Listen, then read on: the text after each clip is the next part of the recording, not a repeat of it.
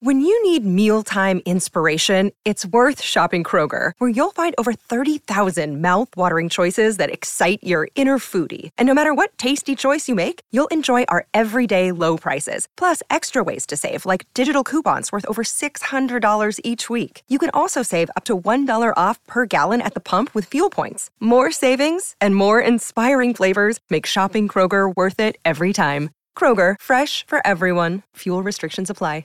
Another day is here, and you're ready for it. What to wear? Check. Breakfast, lunch, and dinner? Check. Planning for what's next and how to save for it? That's where Bank of America can help.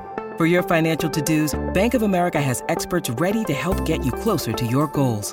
Get started at one of our local financial centers or 24/7 in our mobile banking app. Find a location near you at bankofamerica.com/talktous. What would you like the power to do? Mobile banking requires downloading the app and is only available for select devices. Message and data rates may apply. Bank of America N.A., member FDIC. Yes. Welcome into Questions from the Audience, the Remix Edition. Why is it the Remix Edition? Let me be transparent with you here from the HomeLoanExpert.com studios. Gangster Pete, who is alongside with me here, we recorded one on Tuesday because I knew I was doing an interview for the podcast brought to you by Mark Hanna, Evergreen Wealth Strategies, following the show on Wednesday.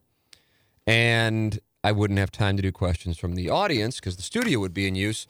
And so I said, well, let's just record it on Tuesday. And so when we did, we recorded, I would say, the first half hour of questions from the audience was focused on Game 6 between the Blues and the Sharks. And really, looking back on it, win or lose, that was just a bad idea. But we like to have questions from the audience up on Wednesday and the interviews up on Monday. And so we just like to be consistent with it. That's been a big part of this thing. It's like when I was, updating content on InsideSTL.com, things had to be consistent. I just felt like that was important for the audience. You build a habit, and that was the deal. So same thing with this, like our Pick 6 every Friday during the football season. So I wanted to make sure we had one up for Wednesday. We could do it on Tuesday, but that's just so then that means that we're talking about a topic that everybody in the audience knows what happened, but we don't, which was just horrible on my part. But either way, for full transparency, I sat in here in questions from the audience, and I said, because this was, 8 hours out from the Blues and Sharks Game 6, I said, I think the Blues win the series, but I have a really bad feeling that they're going to lose tonight. And I'm weirded out by my feelings. And I talked about how Anna Marie, who, my wife, who puts up with just the asinine things that for real, I don't know how, I'm trying to picture like wives who I think would put up with the shit that I say on the radio. And I really can't think of too many. So God bless her for putting up with it and just kind of whatever. I don't know what she thinks, actually, like how she rationalizes the batshit crap that comes out of my mouth. But saying that she does pay one compliment, or not even necessarily it's a compliment. She'll just say when we're talking about things with, we're at a bar and bullshitting with people or just with friends, and she's like, yeah, it is weird. He gets feelings on things, and then they happen, and it's, she's like, hates to say it because first off, it sounds weird, and then secondly, it then of course pumps my tires, and it's the last thing she wants to do. So I hated that I had a bad feeling about Game 6 because I really wanted to see the Blues win in St. Louis. However, I also said I think this feeling is they lose Game 6, but then they win Game 7, which I know seems to be like the least likely scenario. Like, it's certainly likely that the Blues would win Game 6 considering the Sharks' injuries. And then if they were to somehow lose Game 6, it would seem like impossible to win Game 7 in San Jose. That's what it would feel like. Probably same deal as 2016 with the Stars, and then they beat the hell out of the Stars in Game 7. And I was, I think I can say this, I was texting with Joe Buck, who joined us on TMA the morning after the Game 6 win, but we were texting like at 5 o'clock before the game on Tuesday night, just bullshitting about it. And he's like, he goes, I just can't picture, it isn't like the Blues to just win this thing tonight. It's, it's something's got to happen that would be weird. And he goes, at the same time, right when they lost Game 3, I said, that's it. They're not going to lose again. They're going to win this thing in 6. And I go, it's exactly what I was saying on the show earlier today on the podcast. I don't know if I said it on TMA. I said, I have this weird feeling. But at the same time, I also know that in particular, Erik Karlsson at the press conference, but right when that happened following Game 3, I said, these guys, they're just going to beat the shit out of them the next 3 games. And I really thought they were going to beat the shit out of them in Game 4. I didn't necessarily think they were going to beat the shit out of them in Game 5 and 6, but that's what they wound up doing. So, and Pete and I talked about wanting to bet the Blues in 6 games, and the place that we go to bet, that wasn't an option, which sucks, because that was something, because I would have figured that would have been like plus, God, I don't know, what do you think that would have been, plus 600 maybe? Yeah, that's fair. Yeah. And I don't know if I would have put 100 on it, but I probably would have put 50 on it, so $300, whatever. You know, I want to continue to lose money, because if I keep losing money, that means the Blues keep winning games, because I'm betting on the opposition, not because I think they're going to win, but just to hedge, emotional risk management. So anyway, we do the whole thing on Tuesday, talking about the feeling, and then kind of getting into, you know, some elements of the history of the whole thing. And then no matter what, even if they did lose, it still would have been a shitty podcast, that part of it. We kept the second half of the questions from the audience that has nothing to do with the Blues, which you will hear here. And then if they win, which of course is what happened, then you're listening to us talk about, you know, what's going to happen in the game. Like, you know, what the fuck? So just bad on my part. It's like, okay, in this one case, you know, it's one thing if it's like, okay, all of a sudden now they're doing a podcast a month as opposed to how they used to do, you know, at least 8 a month. That's different. You know, that's a different program. But to move it one day, I should have been better than that. So that's on me. So that's why you're getting it Thursday, because I had to do an interview yesterday. And I mean, I'm sure like many of you, I did not get a whole lot of sleep from the night of Game 7 into the next morning. And so thoughts are clear. Little now time to breathe in between, and the clock hitting zeros and the Blues advancing to the Stanley Cup final. So I don't even have a laptop. I guess I have my phone in front of me. I'm looking at it, so there's not like any notes here. So we're just kind of going to 8 Mile this thing. First off, I was incredibly lucky that in a conversation talking about kind of more or less the self-deprecating element of TMA, which is the 3 of us talking about how just whatever, it's a clown show and we're clowns and, you know, our careers are whatever they are. You know, like Doug's going to be doing 30 live shots and he'll be outside the building reporting live on what's going on inside the building. The cat will be, you know, on the telecast of a Cardinals-Royals game nobody's watching, and I don't leave my house, and, you know, I'm this fucking weirdo that's saying, you know, the one game that I really wish, like, not being results-oriented, because you can never, I mean, you can do that, but it's, you know, any asshole can do that. Like, in the moment go, would be the Jets and the Blues Game 6.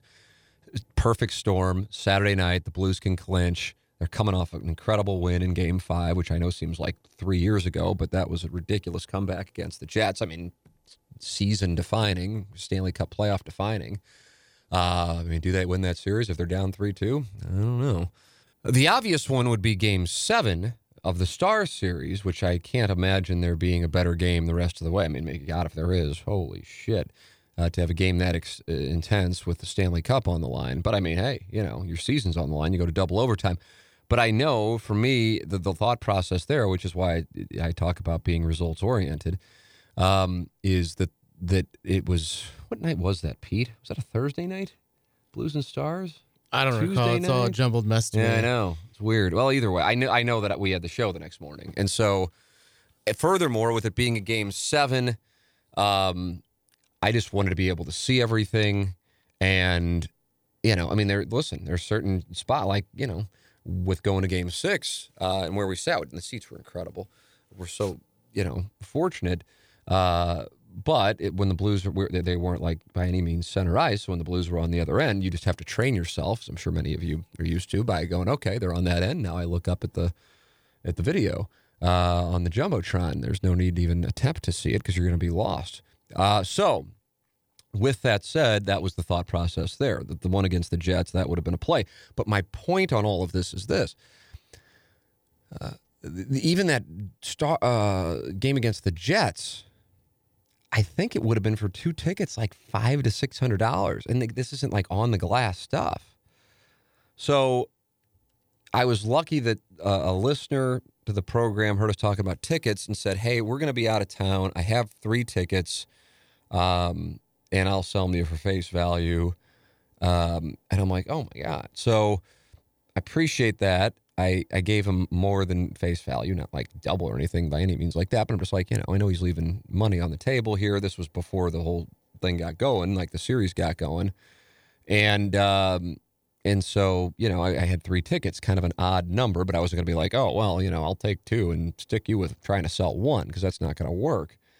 So I had 3 tickets, and obviously I'm taking Anna Marie. Jameson's 1. That wouldn't have been a good play, so he wouldn't have taken a ticket anyway. But, and then I asked my dad, and, I think either way, I'm taking one of my parents in that spot, considering there isn't a child who's old enough to, enjoy it and behave. So, it's a weird spot though, because it's not like I'm like, well, I like my dad more than my mom, but my dad, my dad's story, and some people have said, you ought to have him on the podcast. I just feel like we're going to wind up just weeping. And so that's why I'm not doing it. Then at the same time, I think about doing it, and then I'm like, it would be great to be able to do that. I don't know. And then people go, you got to do it while you can do it. You got to do it. And I'm just like, I understand. And that's an accurate statement, but it's not as simple as that. I'm happy. I'm not saying I'm happy. If somebody rips my ass, it's kind of like, they ripped my ass. My ass is at this point, a bell of danger. I mean, it's a free-for-all. I can't even feel it anymore. But they come after family. Then I'm not as good at going into my Phil Ivey sociopath mode. So my dad's background, loose background, is his dad, who was a dentist, died. He's the father of 4.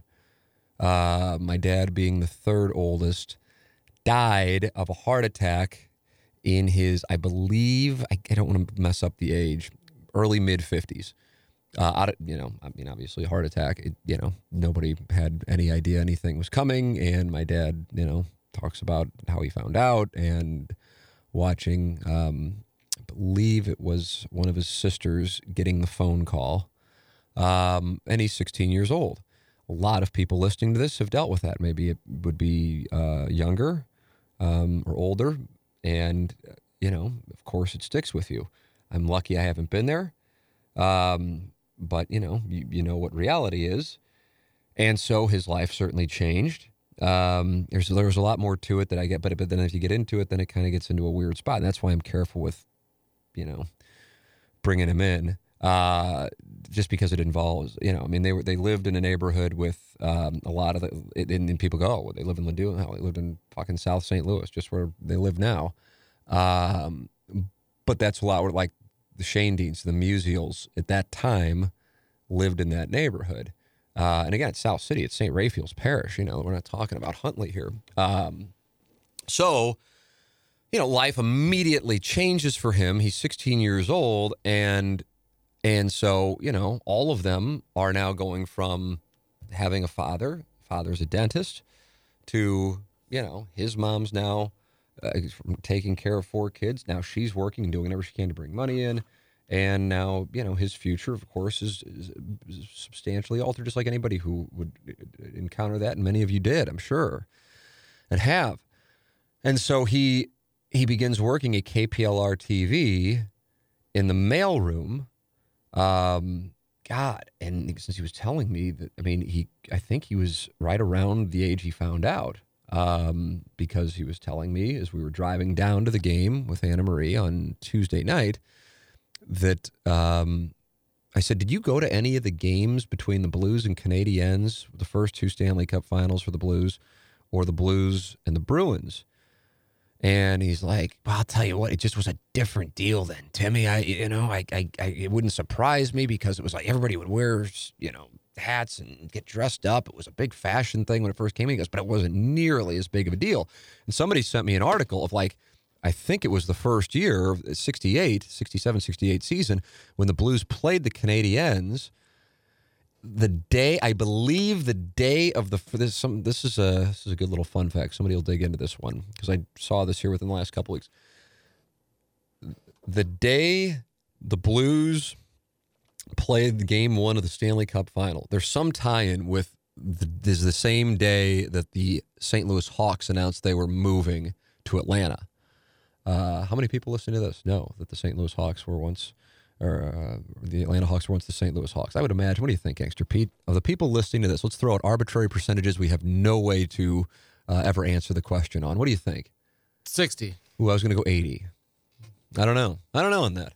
But either way, so you had that, but in this article or in this piece of the Post-Dispatch or Globe Democrat, whatever it was, that I saw, they were like asking people to go to the Blues Stanley Cup Final game because they weren't selling tickets. So how fucked up is that? But that's what was going on.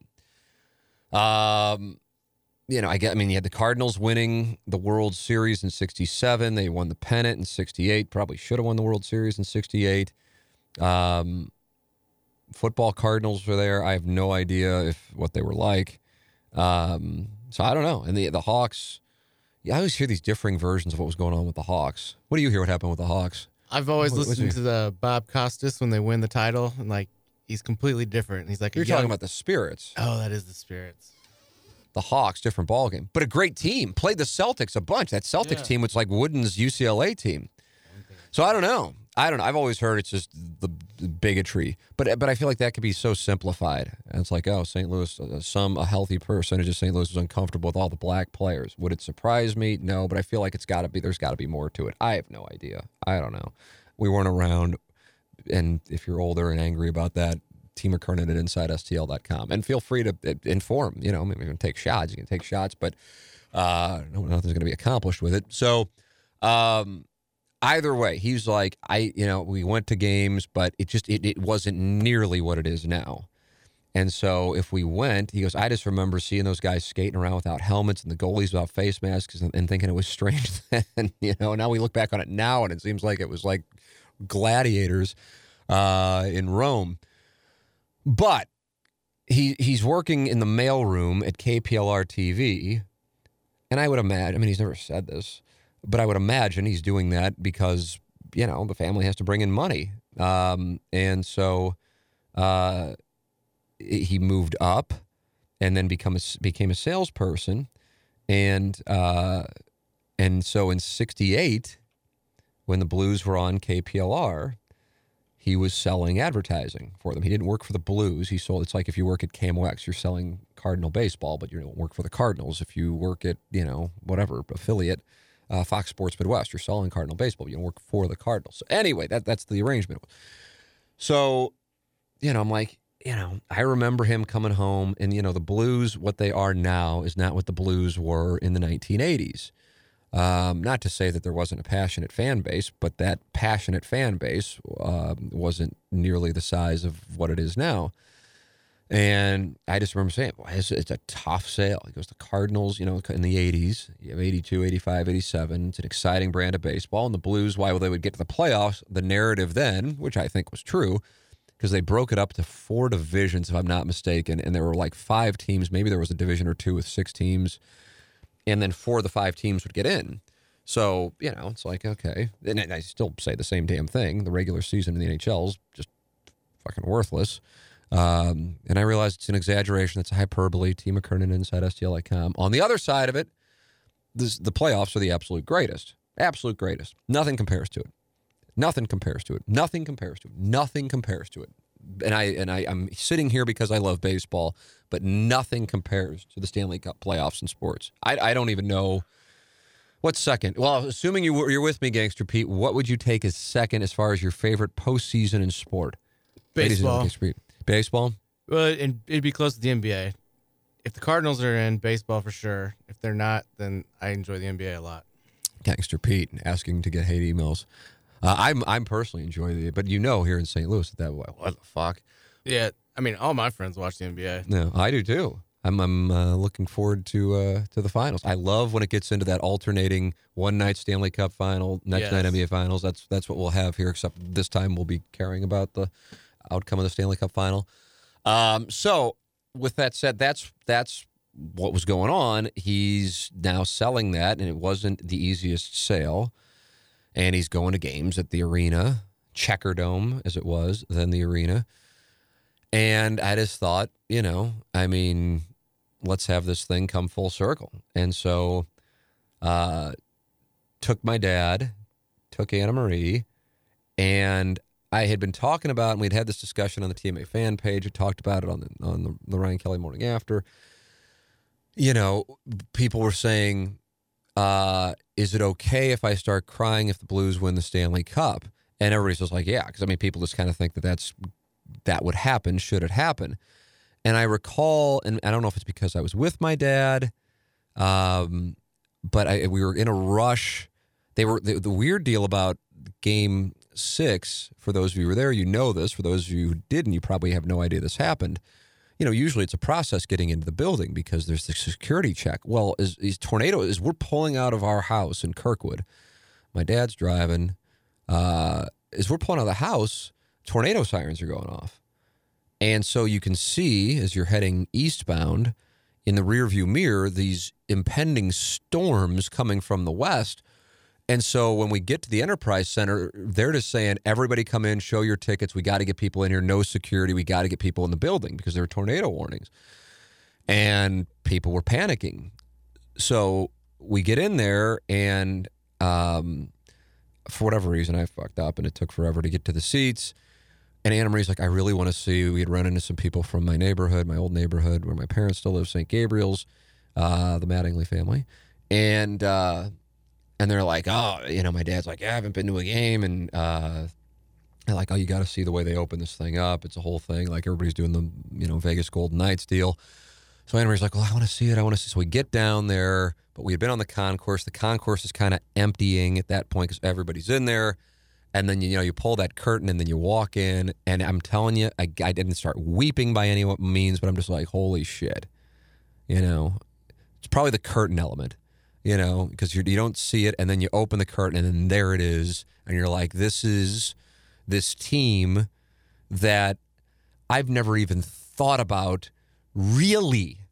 If I thought about the Blues winning the Stanley Cup, yes, but really being in a spot to play for the Stanley Cup and advancing to the Stanley Cup final, and I'm here with my wife and my father, no. And it just hit me, and I got a little emotional. Again, not weeping or tears or anything, it just kind of caught me. The only thing I can compare it to, but it wasn't by any means as emotional, just kind of like, holy shit, is when I got to the Georgia Dome in 2013 and Missouri, as my almost alma mater, is playing Auburn in the SEC championship. And it was more like, how in the hell did this happen? That Missouri football, which was essentially a punchline, is now a win away, possibly, and as it proved to be, truly, from playing for the national championship. And here they are with these banners of Alabama, their opponent, Auburn, growing up in the 90s, Tennessee, you put them in high esteem with Peyton Manning's years, and then T. Martin won the national championship there, and Georgia, and it's like you can take your pick of a bunch of other schools that have just had it rough recently, but, and here's Missouri. Well, it's to an extent, it's how I felt with the Blues, but it was deeper because my dad's with me, because I knew the history with him in selling the Blues on KPLR, and just knowing how much it means to the city and the players and the alumni, and then specific alumni like Bobby Plager and Kelly Chase, and it just hit me, and you're so it's a rush of energy. The element of being in attendance for a playoff hockey game is also the edge that you're on.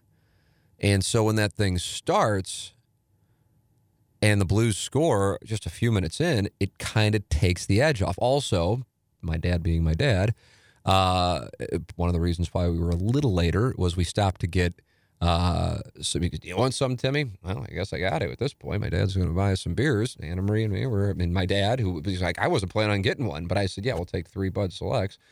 And so now we're driving, walking out with those monster cans, and it might have been good, because usually if I have a game that I'm watching, whether it be on television or in attendance, and I care about the outcome, I won't drink, and I let weird some people out but that's just how I am. I don't. Again, I mean, there's plenty of things. I mean, we do Family Feud on weird shit about Tim. We'll have like 40 answers on the board. So, but that's my thing. So I'm like, it might have been good. And Anna Marie said the same thing. She goes, I'm so, fucking into this that it might be good. So anyway, we're having some booze, beer, and watching the Blues go up 1-0. Then they go up 2-0, and it's just the atmosphere is just the best. Turns out young Page Views is like 3 rows up, and Anna Marie and I have hung out with him, and he's a good dude, and he's on the podcast. If you didn't listen to him, some people don't know who he is. I talk about him later when he knows who he is. St. Louis guy working at Barstool. He's kind of become more mainstream here in St. Louis because of the Blues run and his dancing every time the Blues win and his chinchilla Boris. So Pat Maroon was texting with Page Views and saying, we need you at the game, and we need Boris at the game. And Page Views is like, dude, I don't know if I can get that done. And Maroon's like, okay, I'm booking the flight for you. And Page Views is like, my commute back to my house 2 minutes from here is like him and his flights in and out of New York. I mean, this guy's going back and forth from New York, and it's not Teterboro either. It's one of the JFK Newarks or LaGuardias, which isn't the most pleasant flying experience. And so Maroon says, I'll buy your ticket. And so Maroon's about to play in Game 6 of the Western Conference Final, and the night before he's on whatever he's on, booking a flight for young Page Views. Page Views is showing me this text exchange. And so Pat Maroon, books a flight for Page Views, and God bless Pat. Obviously, bigger things to pay attention to. He books Page Views' flight, and it lands at 10:50 at night. Game starts at 7. Unless this thing is another Pat Maroon special that's going double overtime, odds are Page Views isn't going to see the conclusion of the game. Page Views informs Maroon. Maroon says, okay, fuck it. Here's my credit card number. So Page Views now has Pat Maroon's credit card number. He books the flight. I'm texting with him. I'm like, hey, man, are you here? And he's like, dude, I just landed and there's like a tornado coming at us. So he's like, I don't know what. He goes, I might die, much less get to Enterprise Center. So he does get there. He's a few seats behind us. When he was in doing the podcast, I met his parents. Turns out that's how he got introduced to our show, because his dad was listening 15 years ago when he was like 12. Fucks me up. And so there he is. Anna Marie and I, like I said a couple weeks ago, we had hung out when he was in town, so she knows him, and we're bullshitting with him. Londoff's wonderful sponsor of this program. And caller Luke actually were DMing me and saying, hey, we're going to be at section 103 in the intermission, 2-0 game, Blues leading. And I said to Page Views, because I know he's friends with the Londoffs, I said, hey, why don't we go out and see those Londoff boys? Wonderful people. You can see them at Highway 270 in the Washington Elizabeth exit, online at londoff.com. Chevy Find New Roads. It's where I got Anna Marie's whips, where you should get yours. And he's like, dude, it's kind of gotten really weird with the chinchilla thing, that if I go out there, and I go, yeah, look at you. A-list at the Blues game. He goes, so I'd rather just kind of hang out here. So in between periods, Anna Marie's talking with Page Views' mom. Turns out Page Views' dad knows my dad, and I'm sitting there bullshitting with Page Views. And we're, it's like, and I'm kind of like doing the same thing when I would be at Cardinals World Championship games in 2006 and 2011. I think I did it in the 2013 NLCS clincher too. When Kershaw was pitching and Matt Carpenter had that at bat, which is almost 6 years ago now. That also messes me up. And I looked at Anna Marie, 40 minutes for 49 years. Could this really happen? Like when Joe and Buck and I were texting, it's like it just can't be this. It can't happen this way. Something weird has to happen. It just isn't like the Blues for it to happen this way. It's like something's coming, and then sure enough, I think it's going to happen, because it's just where my mind is, and that is the Blues look like they're going up 3-0. Was that Maroon? Or you know what I'm talking about? Where then the Sharks cleared it and had a wide open, and it was just like a random dude who was probably filling in for the scratches with Pavelski and Carlson and Hurdle. Somebody was wide open after Maroon. I think it was Maroon. Looked like he was going to put the Blues up 3-0. Sharks clear the puck, and it's a wide open one-on-one with Binnington, and he beats Binnington, and it's 2-1. It was like this 5-second monster momentum shift, and I'm like, there it is. That's the guy. Whatever that guy's name is going to be the guy we're going to be talking about for years in St. Louis. He came in out of nowhere. That was his first playoff goal. I think it might have been his first playoff appearance, and he's going to be the guy. That there'll be the David Freese in Dallas, or the Pat Maroon in Dallas. and it's 2-1, and then the building is tight, man. I'm telling you, I don't know if you could sense it on TV. Can you sense it on TV? Yeah, I even mentioned it to the people I was watching the game with. It was tight. We gotta it got do something. silent. But then the Blues, and it was right in front of us. I got a great picture of it. I really want. I mean, it's such a nerdy thing, but because it happened right in front of us of Schen's goal, and he like kind of did the like a bat flip for hockey, like throwing the stick down. And, that was 3-1. But still, it's tight, and then the Sharks are coming back at us going into the third period. And you're like, this is it. 20 minutes for 49 years. 20 minutes for 49 years. We're out in the concourse. I see some people I know in radio at other places, good people, good radio people, sharp radio people. And then we're out there bullshitting with them, me, Anna Marie, my dad, some listeners, which is always cool. And then there's producer Joe comes wandering up. And for as much as producer Joe and I text, or Joe texts me during TMA, I don't know when the last time I guess we played golf last year a bunch, but I didn't see him. And then Andy Barra of the Independent Tire Dealers, who I knew had gotten a hole-in-one at his brother's Memorial Golf Tournament this past Saturday, because I was supposed to play with those guys. And the hole the Barras sponsored, again, his brother passed away, the family sponsors a hole, and Andy gets a hole-in-one on that hole. And I'm just like, oh, Andy, that's like getting a hole in anywhere. You can be out by yourself. That's the one time I've got. I was by myself. And then people go, oh, did you really get a hole in one? But anytime you get one. But that circumstance. So it was just a cool, we're just bullshitting with people. And then it's like, then you walk back in, the curtain moves, and it's like, okay, now we're back into it. And now it's 20 minutes for 49 years. And the first, I don't know, Pete, first 5 to 8 minutes of the third period? I mean, the Sharks were on. Oh yeah, I mean, they knew it was time. Because in the first period, with where our seats were, the puck was on the other end of the ice so much that I was basically watching the game on the scoreboard. And in the third period, for the first X amount of minutes, I was not even looking at the scoreboard because the Blues were never down there, and if they were icing the puck, or lucky that it was deflected and it wasn't icing. I mean, the Sharks were on the attack, and I feel like it shifted. Couture gets a break. And he's basically one-on-one with Binnington, and Binnington just snatches it out of the air. And I'm just like that, because I've already got an incredible man crush on this guy, because I just think he's got the greatest mentality for a goalie. And I'm like, that's it. And Couture, where he went skating, was right in front of us, and you could just see he had the eyes in the back of his head, like, you've got to be fucking kidding me. And what happens there if they score? It's like if Evander Kane didn't hit the post in Game 5. So at that point, I felt like people got a little more comfortable when they got up 4-1. Then it was on. And then it was a party, and I think that happened with about 6 or 7 minutes left. And I said to Anna Marie, I think that's the last time we'll be sitting in our seats. I think it's over. And everybody's standing. And you just start counting it down. And I'd look and I'd be like, oh, my God. I was doing it before they even got to that point. Like less than 10 minutes, less than 8 minutes, And to be there with my dad, to be there with my wife, great friend of mine from high school was there with his son. He wasn't like right next to us, but we could see him, and we got a chance to talk to him afterwards. Page views, his family, people, everybody's a family at that point. And they get the empty netter. It's 5-1. The Sharks at this point, I was kind of wondering, are the Sharks, because they're clearly bitchy. DeBoer bitches. He bitches when they're winning. He bitches when they're losing. Are they going to start shit? And to their credit, that's the difference on hockey, guys. To their credit, it's just like they're just going to play this thing out. I mean, I think the Sharks actually were the ones with the puck at the end. It's over. And, they're not going to do anything that's going to hurt the Blues or any of their players going into the Stanley Cup final. And that those zeros go off.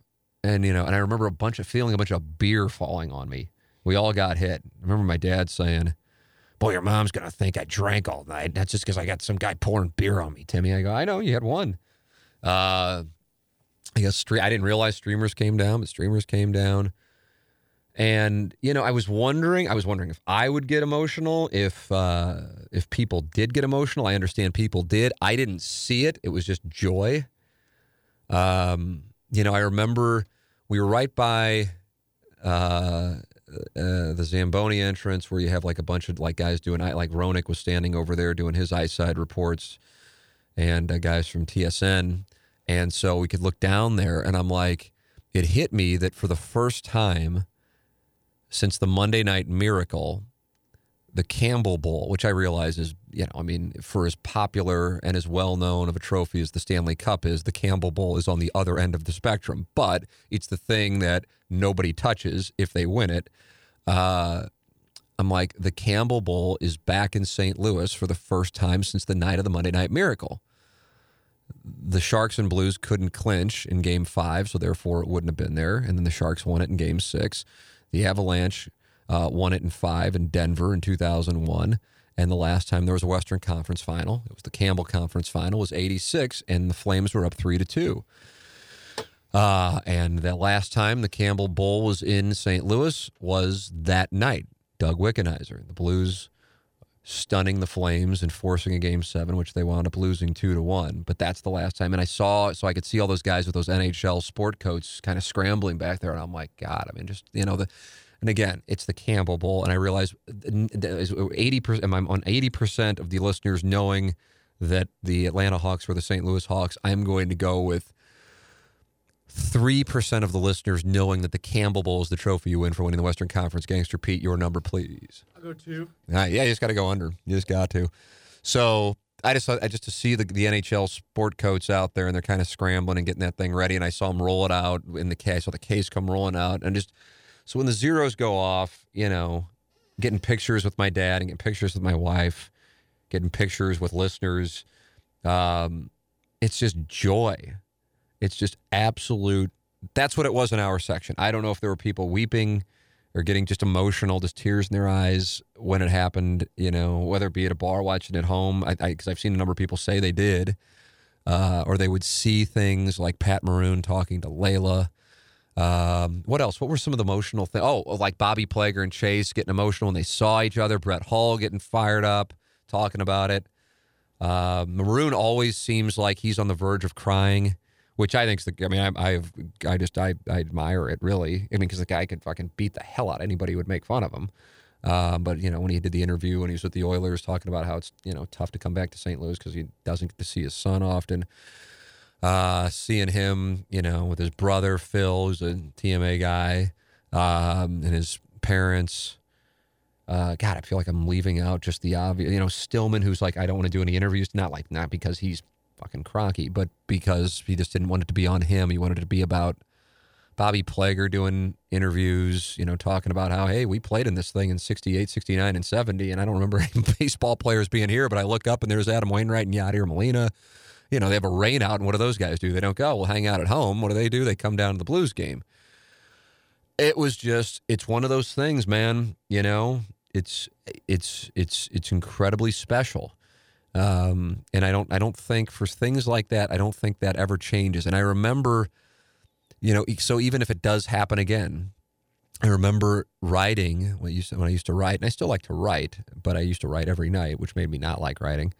About starting the 2012 baseball season, I said, I'm kind of weirded out because I'm not looking forward to the 2012 season because it's like I snorted the greatest cocaine ever in Game 6 of the 2011 World Series, and I know I'll never get that high again, and so I can't get as excited for it. And I remember that was just like horribly received. And then, sure enough, what happens? The Cardinals come back from some ridiculous deficit in Game 5 against the Nationals and win the NLDS. And I'm like, son of a bitch, I was wrong. And, that certainly wasn't Game 6 2011 World Series. But, my God, it was incredible. And then 2013 against the Dodgers. 2014, Matt Adams home run against the Dodgers. So you have all these things. And they just keep, Missouri, beating A&M and Johnny football to win the SEC East. They'll happen, and then they'll happen. They'll become even more special because my son will be involved. Because that's the thing that stands out to me is being there with my wife and my dad. I mean, I could get a credential. At least I think I could. I haven't got a credential of a Blues game, and God only knows how long. But then I'm not there with my wife and my dad, or watching at home with my son for the handful of minutes he can watch it. So. I don't know. For those of you who experienced it, I'm sure, it doesn't matter whether you were there, you're watching it at a bar, you're watching it on television. It's a night you'll never forget. And ideally, there's one more of those coming. The thing that I have to say I'm taken aback by, but not like offended by, taken aback right now. There's outrage on social media. That's not what I'm saying. I'm just legitimately surprised is the market for the tickets in St. Louis. Not that there's demand, but where the price points are. Holy shit. You know, and it's an awkward conversation to have, but you know, I thought we handled it well on the radio show, in face, because you're talking about money, and then no matter, it's like you can't win in it. I don't know. So like anytime, like and when I talk about the Tam Avenue Capital Partners, it's like kind of I don't want to say it's a bid because we don't do bids, but it's if I were like killing it with the Tam Avenue Capital Partners and DraftKings, I wouldn't talk about it unless we won the million and everybody would know, because then it's kind of like a brag. Tam Avenue Capital Partners, it's kind of like, okay, I'm going to put in a couple $100 and I'm probably not going to win anything, but fuck it, whatever. It's fun and it caps my. It's like buying into a poker tournament. I can sit down at a poker table, play a cash game. I could lose everything. Poker tournament, I buy in for whatever. It's a fixed loss. So that's how I view the Tam Avenue Capital Partners DraftKings thing, which is our conglomerate of like 15 people who put in a bunch of money that totals to wind up $3,000 or $4,000 for majors, and we never profit, or we haven't yet. So whatever. It's just whatever. But when you're talking about spending money, and then you're talking about something as emotional as the Blues are, and then you're talking about it's about $1,000 to get into the building and sit at the very highest row and seat. That's a tough spot, man, because some people will judge you if you sell your tickets, as I'm hearing, which I guess that's a real thing. And then some people are like, I really want to go, and I've always said I'll do whatever, but I can't justify, if I want to take my wife and my 2 kids, it's going to be close to $5,000. I can't do it. And I don't know. I mean, I watch this market not necessarily because I'm like, ooh, if it gets down to this number, then I'm in. I'm more curious if this is just ridiculously inflated and over the next 9 days it's going to drop, or if it'll go up. I can tell you this: if the Blues are up 3-2 going into Game 6, God help you. I mean, that's a different world. And as much as I would love to see the Stanley Cup on the ice in St. Louis with the Blues lifting it, I'm not sure I could go into which is what I was asking people, if they're just like, fuck it, once in a lifetime, don't care. I have some money that I can go ahead, and yes, it's absolutely irresponsible, but I'm going to do it. If that's the mode, or if you're in the, God, I really thought I was going to go, but I can't do this, or I can do it, but I won't do it. I think that's where most people are. Or if you're just like, I like watching it on television or at a bar, if the Blues have a watch party, and they're playing like what they do in, a lot of cities. Toronto certainly is one that stands out. I think they did that with the Capitals last year, like watch parties. Because when you talk about money, there's no way that you can like avoid the element of, whatever. Some people can spend more than others. Or as it might be, some people might be able to do it, but just aren't willing to do it. Or some people are just going, I know that people know that we do this and we don't have a whole lot, but I don't give a damn. This is it. And yeah, you can go, okay, it's only 3 hours, and yeah, the Blues might lose, but it doesn't matter. The whole reason we've been going to the game against the Senators in November is because we've been dreaming of the moment against whomever from the Eastern Conference with the Stanley Cup on the line. I'm not judging that shit. God bless, if anything, But I'm telling you, I am floored by the price. Not, and this isn't a condemnation. I'm 100% pro-capitalism. The market will dictate the price point, And right now, the people with the tickets might be going, fuck it, I'll fire bullets. They're telling me these tickets are going comps, around me or this much. What do you think I'm going to do? 100 cut myself? It's like when people list their house on our block. I'm pulling for them, So I get it. But holy shit, I can't believe it. And, and then it gets into, I don't know. The conversation about how much money is in St. Louis. Listen, there's a lot of money in St. Louis. A lot of the time you have no idea who the people are with that lot of money in St. Louis. It's not usually the people who are flashing in some ridiculous, take your pick of whatever couple $100,000 car, or posting about ridiculous crap that they're doing on social media. That's not the ones that's money. But I'm talking about the money. It's like Michael Douglas talking to Bud Fox in the back of the limousine. I'm not talking about a $400,000 a year guy working on Wall Street in an executive position. I'm talking about liquid. That kind of shit. That kind of, I got the thing out at Spirit. You want to go? That kind of shit. The kind of wealth where they're so wealthy, they're uncomfortable talking about it and will say, yeah, I'm in this. And then like a week later, you're like, oh, well, yeah, they do that. But he's got all of this. So that's the kind of wealth I'm talking about. And this is shit that I was not privy to growing up, as you might imagine. As I talk about South Side and Tam Avenue, that's just not the way it works. Unless it's super meta, and people are like, yeah, why don't we live on the South Side to really make it to hide what we got? So that's the kind of money I'm talking about. That's the money I'm kind of talking about. So there is that in St. Louis, but it's like 0.01% of the population. Now, it probably controls like 95% of the actual assets, but then there's the rest of everybody, and it's like, if you can't, I don't know. Gangster Pete, I know you love the Blues. I know you've gone to playoff games with your father. Yep. I know that's a very important thing to you, like it was to me to be there with my dad and my wife. How do you view this? Because we haven't talked about it, because when we were talking about it on TMA, you're in your cubby hole. I'd love to go. I think the prices are outrageous. As soon as you think the market drops, you have an MBA. Yeah, I think the market drops the closer you get to game time. I think so. That I know. Game 5 of the second series, my dad got our seats in the 6th row for like 111, and they were like 300 each, like an hour before that. Really? And what do you use? StubHub? I used StubHub, yeah. Right. But I fired off a text to him. I was like, well, I'd certainly take my son to a Stanley Cup final game. And good for you. You kind of shaded him a little bit. Yeah. He pretty much told me to fuck off. Good. I like that. Post that exchange on social media. Well, I respect that. You got to shoot to score. Yeah. There's no way in hell. My dad, I'm not even thinking about it. I don't know. I guess the extreme, like I thought, okay, God, game 3's on a Saturday night. Perfect. But even if I just take Anna Marie, we're spending $2,000 to $2,500 right now. I just can't. I was anti-spending for a clinching game $500-$600, and I realize it's the first round versus the Stanley Cup Finals. But my God, and listen, I want to make it clear on the off chance, because I guess some people think I talk about this like, oh, I hope somebody will email me and then say you have free tickets. That is absolutely not it. As a matter of fact, I will discourage that. So that's not, I'm having a discussion because I know there are people, like I'm a hardcore Blues fan in the playoffs. I am not a hardcore Blues fan during the regular season. People say, what do you think of the Blues? And I'm like, haven't watched, don't know. Honestly, don't really care.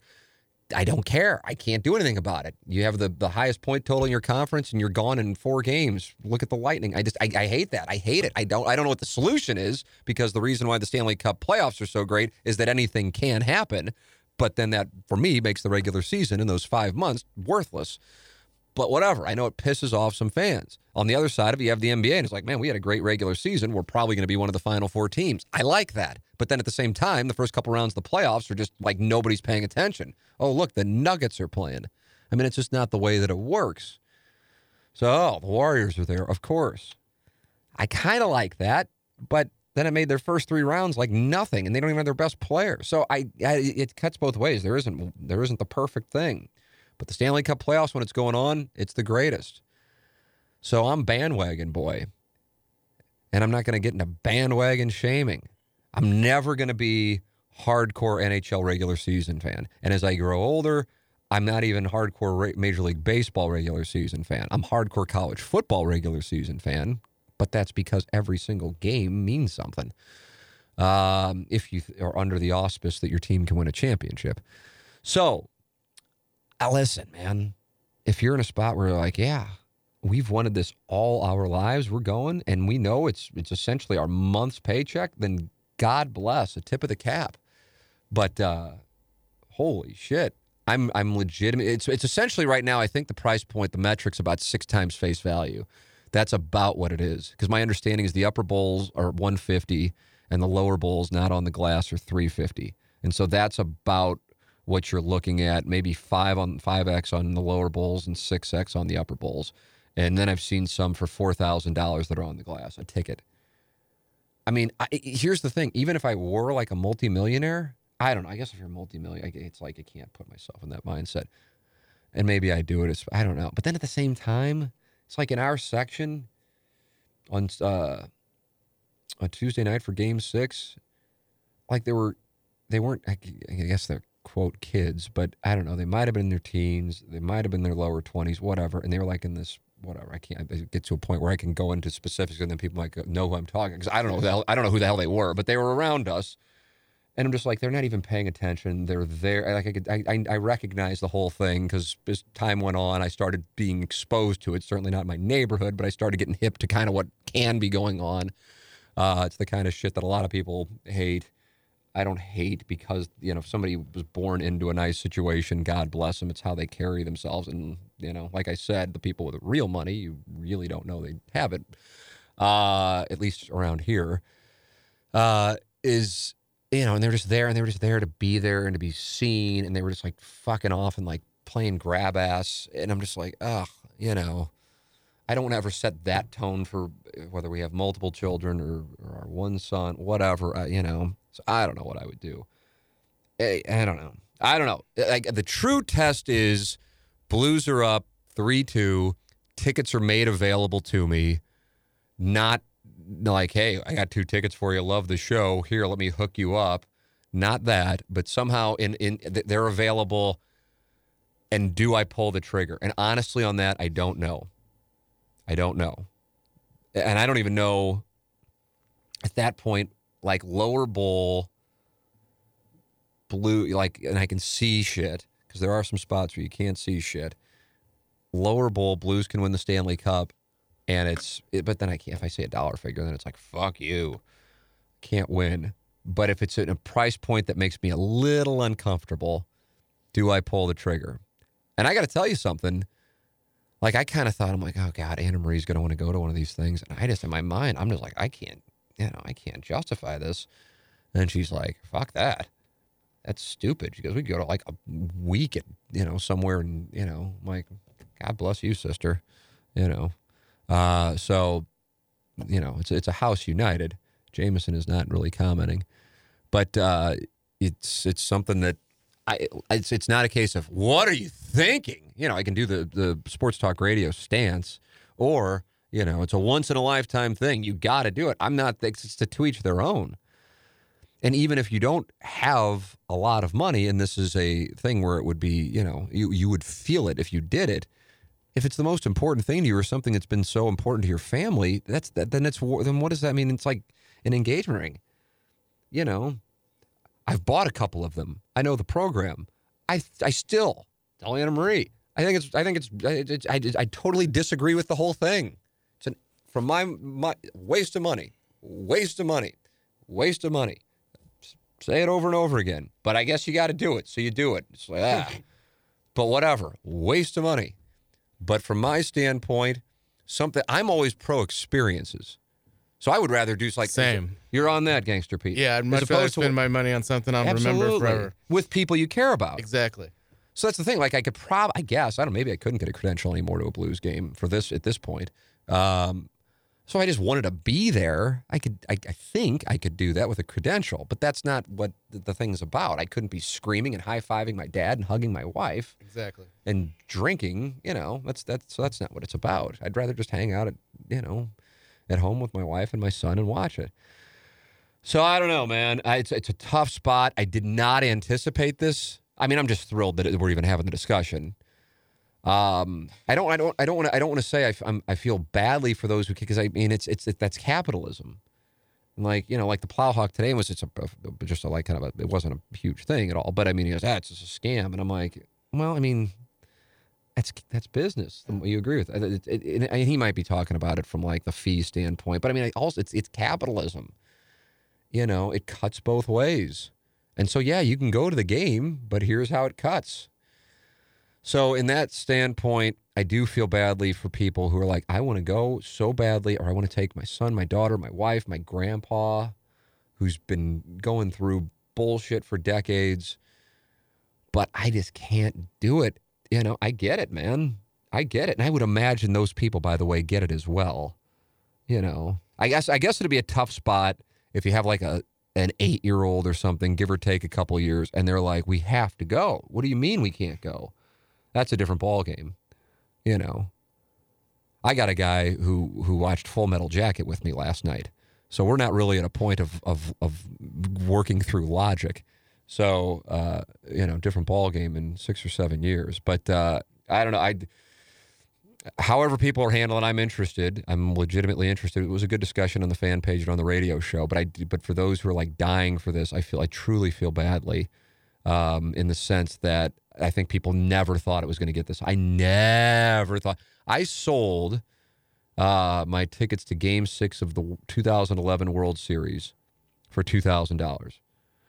And it's one of those things, do you regret it? I mean, knowing what happened, of course. It's like when Pete DeBoer was asked about Erik Karlsson and dressing him Game 5. Well, yeah, now that I saw what he did, of course I do. But that's not how you make a decision. You don't know what's going to happen. So when people bust people's balls on what happened in an outcome, that's why I always talk about results oriented. You know, the Cardinals are down 3-2. And I'm just like, yeah, we'll go to Game 7 if it gets there, and I can make this much. Sweet, I'll do that. Then they win Game 6, and there isn't a dollar amount in the world that was going to keep me from taking my parents to Game 7 of the World Series. It just was not going to happen. Taking my wife and my parents to Game 7 of the World Series. So it's a case by case thing because I've seen some people say, you know, I saw a guy post, I played in the Dotem with last year. You know, my sister's coming in from, I think, Minnesota, he said, and my dad's coming in from wherever. And he goes, I don't care if somebody offered us $5,000 a ticket. And this is for Game 3, I think. We're going. And it's just like, God bless. So it's a case of to each their own. But there are some people who are knowingly turning money down to make sure that they're there. I mean, there's only 2 guaranteed games. And it's not like it's a, you know, these things can end. I think the Capitals closed out Las Vegas in 5 last year. I mean, these things can. I mean, would you be happy with the Blues winning it in Boston in Game 5? Yeah, you know, so you might not see a Game 6. So that's the thing. I have one thing that I think makes sense if you are like, God, I could do this and that. Go to Game 3. It's a Saturday night game. We'll see where things are after the 2 games. And then if possible, if the Blues are in a spot to win it on Monday night, the Game 4, then you hedge with selling Saturday night's Game 3. And if the Blues aren't in a position to clinch on Game 4, then sell Game 3 or sell Game 4 or whatever the hell I'm trying to say. You hold on to one and you sell the other. And then that way you probably paid for, you know, those tickets for the entire thing. So do with that what you want. I just, like I said, I usually never, I'm not upset about it at all. I'm taken aback by it because usually I'm kind of like, yeah, I figured that's what the tickets would be. Even the Winnipeg series, I'm like, God, that's high, but okay. Because I'm just thinking, how many people are fucking throwing around this kind of money or turning down this kind of money? But, you know, I hear the NHL gets 8,000 tickets. Who knows what goes on? You know, who really owns the tickets that pop up on StubHub? So anyway, there it is. There's the Blues portion of questions from the audience brought to you by Ryan Kelly, thehomeloanexpert.com. Mark Hanna, Evergreen Wealth Strategies, James Carlton of the Carlton State Farm Insurance Agency, also Design Air Heating and Cooling, designairservice.com, and Johnny Landoff, Chevrolet. All right. Let's see what we got in here. There are all kinds of things in the questions. I would like to dig into one. I want to dig into one because these are always therapeutic. I just posted it right after we got done. We had Joe Edwards in. What a great interview that wound up being. That was really good. That was a solid one. That was a really, I mean, not that they're not solid. I always come away from going, God, that was really good. But I think you're going to get a lot of people that are like, wow, I really enjoyed the history there. Yeah, and there's a guy who did it, didn't just bitch about seeing an issue. He did something about it. Jennings Randolph Jr. wants to know if I've talked to Gabby Carter lately, and if so, she asked about Daddy. That's a great question. I have never had a conversation with Gabby outside of when she was on the radio. Iggy has her number. I've communicated with Gabby via Caden Cross. She was my Whoopi Goldberg to Patrick Swayze, but I have not. Let's see. Gabby's become very popular with my friends. Yeah, how can she not be? If we got her to an event here, and I think now's the time to do it because it's going to probably be out of control here. I agree. That really needs to be locked in. I feel like, people like when I talk about this. I feel like it's the kind of thing when I didn't have kids, I'd go, first kid, how's it going? Any lessons to expecting fathers or future fathers? Like, you don't have kids, Pete. You're probably just like, so I feel like, but then at the same time, if you do, then people like it. And I get it now because now I've been on either side of it. And I feel like it comes up one over 2 episodes. It doesn't bother me when other people talk about their kids. I mean, I would expect to feel the same way. Yeah, but it's one of those things that, I don't know. I mean, like if in a way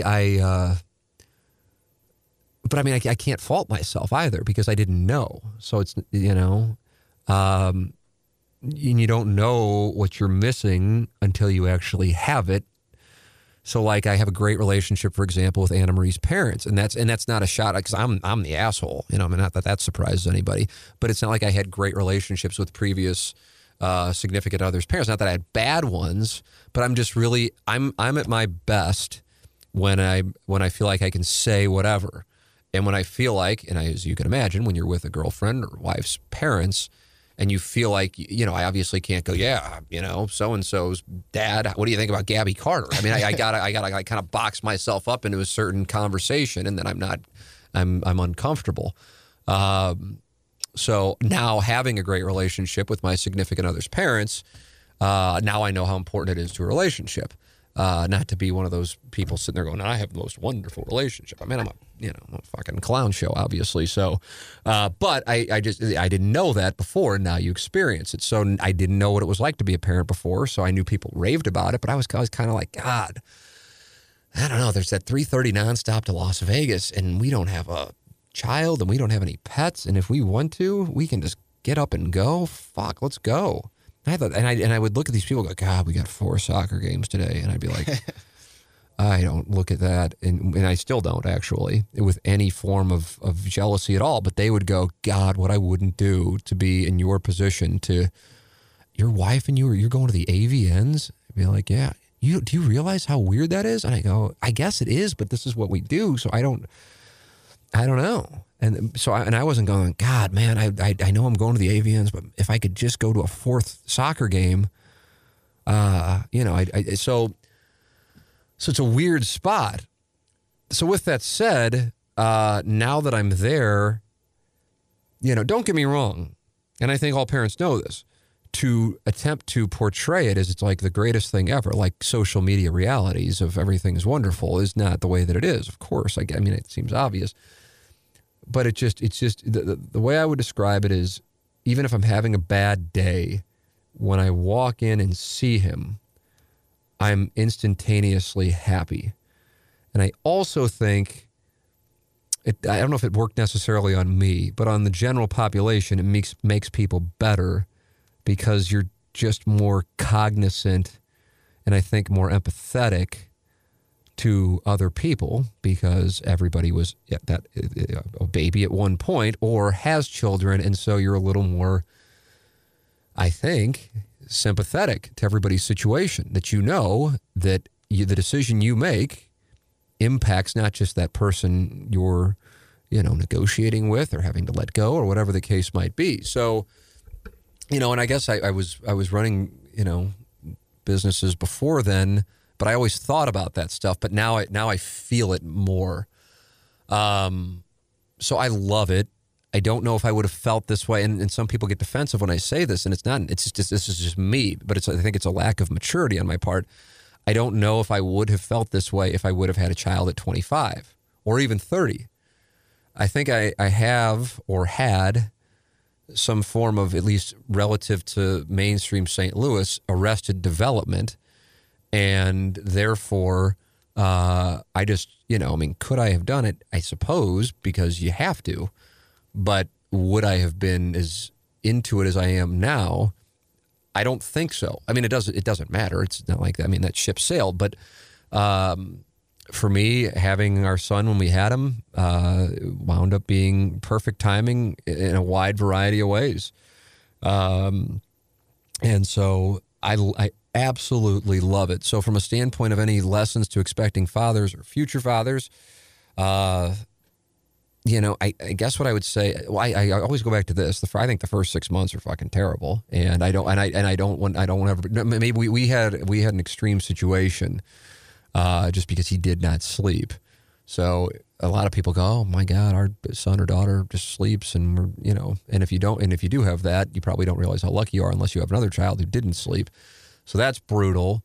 But then when the personality starts to form, I mean, it's just, it's the greatest thing. And I just can't get, and then people, he's only 21 months old, and people just go, oh my God, you think it's good now? Just wait. But then the other side of it, so I hear tell, and I guess logic would tell you that this is the case, that, there's going to come a time, and I don't know, 8-9 years where I am the enemy. But I have to be the enemy. Not because I'm just looking to be an antagonist, but that's kind of my responsibility. I can't try to be cool dad, cool mom like Amy Poehler in Mean Girls. You gotta, and I try to do that now. So I'll share a personal story. I put Jameson to bed almost every night. There are very few exceptions. And he goes to bed at like 8 o'clock, which for some people is like, oh my God, that's super late. But that's where we are. And so what we do, and I don't even know how, it used to be I would read him a book. And then, and I know this might sound like I'm like the manipulative father trying to get him into the game of golf. It's just not the case. If he gets into it, great. If not, I mean, it's not like I played as a kid. I don't even know why. I'd probably Vern Lundquist screaming. I had the Tiger Woods chip in 2005 on number 16 at Augusta on, and his way of wanting something, not that this is real cutting edge, is again, to see something again. So I'm like, oh, again. And then I said, that's Tiger Woods. And he would say, Tiger. So we went from reading books to I've now watched Tiger Woods chip in on 16. God, it's got to be 500 times in the last 2 months, because that's what he would want to go to bed to. And as much as I enjoy that moment, it gets a little repetitive, but parents know the program. You read the same book 3 million times. And then it got to, and I don't know how it got to, because I'm like, I wonder if he just likes these videos, or if he really likes golf. I mean, how can he really know what the hell he's even watching? And so I put on David Freese's home run, the ball over Nelson Cruz's head, and then over Nelson Cruz's head, and then the home run, and then no, Tiger. I'm like, okay, I guess we're just going to stick with Tiger. And then I guess because that was on my YouTube game, the Game 6, then it would pop up with Game 7 of the World Series, and I'm like, I'll try this one. And now we are on Game 7 of the 2011 World Series, because he loves the fireworks that are going off over Alan Craig when he's being interviewed by Ken Rosenthal. And he loves Jason Mott for whatever reason. I think maybe it's the similarity in the first name. And so my wife didn't know that this is what's going on when I'm putting him to bed. And so a few days ago, he just blurted out Jason Mott. And she's like, what? Jason Mott? And so Jason Mott is his go-to play. It's only 3 syllables, so he can navigate it. But it gets to a point every night, because it's a half-hour process. A lot of times we try to schedule it around the first intermission of these playoff games, that I'm like, okay, I'm gonna watch game. I got to bring up another phone at this point, because I've seen a game, the 9th inning of Game 7 of the 2011 World Series. At this point, I could do Alan Craig's interview, Jason Mott's interview with Rosenthal. As much as I loved it at that time, at this point, it's gotten a little much. But I'm just used to it. That's how he goes to bed. And then maybe we'll read a book, and then that's it. So the way that we've handled this is I'll say, okay, that's it. After I read this, because I'll say, I'll read. And I'll say, okay, after we read this, then that's it. Then it's time for bed. And I want to make it clear, as if I'm negotiating, which is just really, when you take a step back, what the hell are you doing? But either way, I'm trying to set a precedent. And so what I've said is is I said, okay, this is the deal. I'll read again, but then this is it. And then you're going to bed. And even though he doesn't know what okay is, I'll say, okay. And he won't say anything. And I'll say, okay. He said, okay. Like, okay. And then I'll extend my hand to shake my hand to make the deal. And so we shake hands. And so I've done this now a few times. And then, so we were negotiating 2 nights ago, if I'm not mistaken. And I agreed to read another book. It was a really poor negotiation on my part. I backed down. It was really bad. And I go to reach for the other book, and he reaches out to shake my hand, even though I haven't even said anything about a deal. And I'm just like, look at this. And I told Anna Marie, I said, that was one of my favorite things that's ever happened. And she goes, that's how you're raising our son. He doesn't know what he's saying, and he's shaking your hand and cutting deals with you on reading books. And I said, I think, first off, it's one of the greatest things I've ever seen. But secondly, and of course, most parents have those things, and then you tell somebody about it, and they're like, who fucking cares? But I'll act like it's amusing, fine. But then secondly, that you're negotiating, and our son is now shaking hands with you to cut deals on bedtime. And I said, well, what I'm trying to teach him is that you have to keep your word. That's what I'm trying to teach him. We're laying that groundwork here at 1 year old. Because that's something that's very important to me. There was one of those things, I don't know how many people had these things, like I guess it would be a baby shower. And so Anna Marie, all the female family members and all of her friends, they have this thing, and they ask everybody questions, and then, you give them to the baby when the baby grows up and sees all the answers and all of that, and who knows, the things have probably already been thrown in the trash by now. But I remember it. And so this is like a few weeks before he was born. He was born in August of 2017.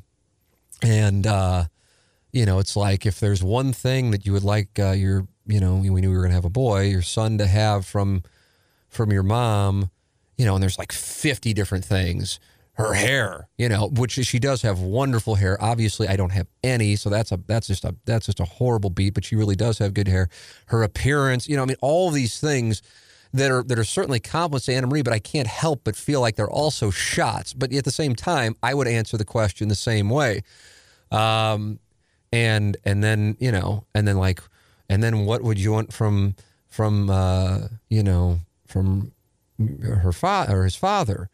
It's like his voice, his ability to a radio. It's like there's just nothing. It's like the most surface level shit, because it's like, yeah, I don't know. Anna Marie brings all of this stuff to the table, and he's the pervert boy on the radio. So I saw my mom's answers, and I'm like, God, she's not going to say his. But then at the same time, I know of the 4 kids, I'm easily the biggest asshole. Not that would alarm anybody. Like Danny, we all think is the favorite. Danny's he's the second oldest in the family. I'm the oldest.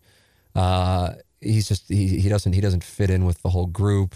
Tall, full head of hair, really kind of just laid back and just happy. And it's just, it's a whole thing. I don't know what's going on there.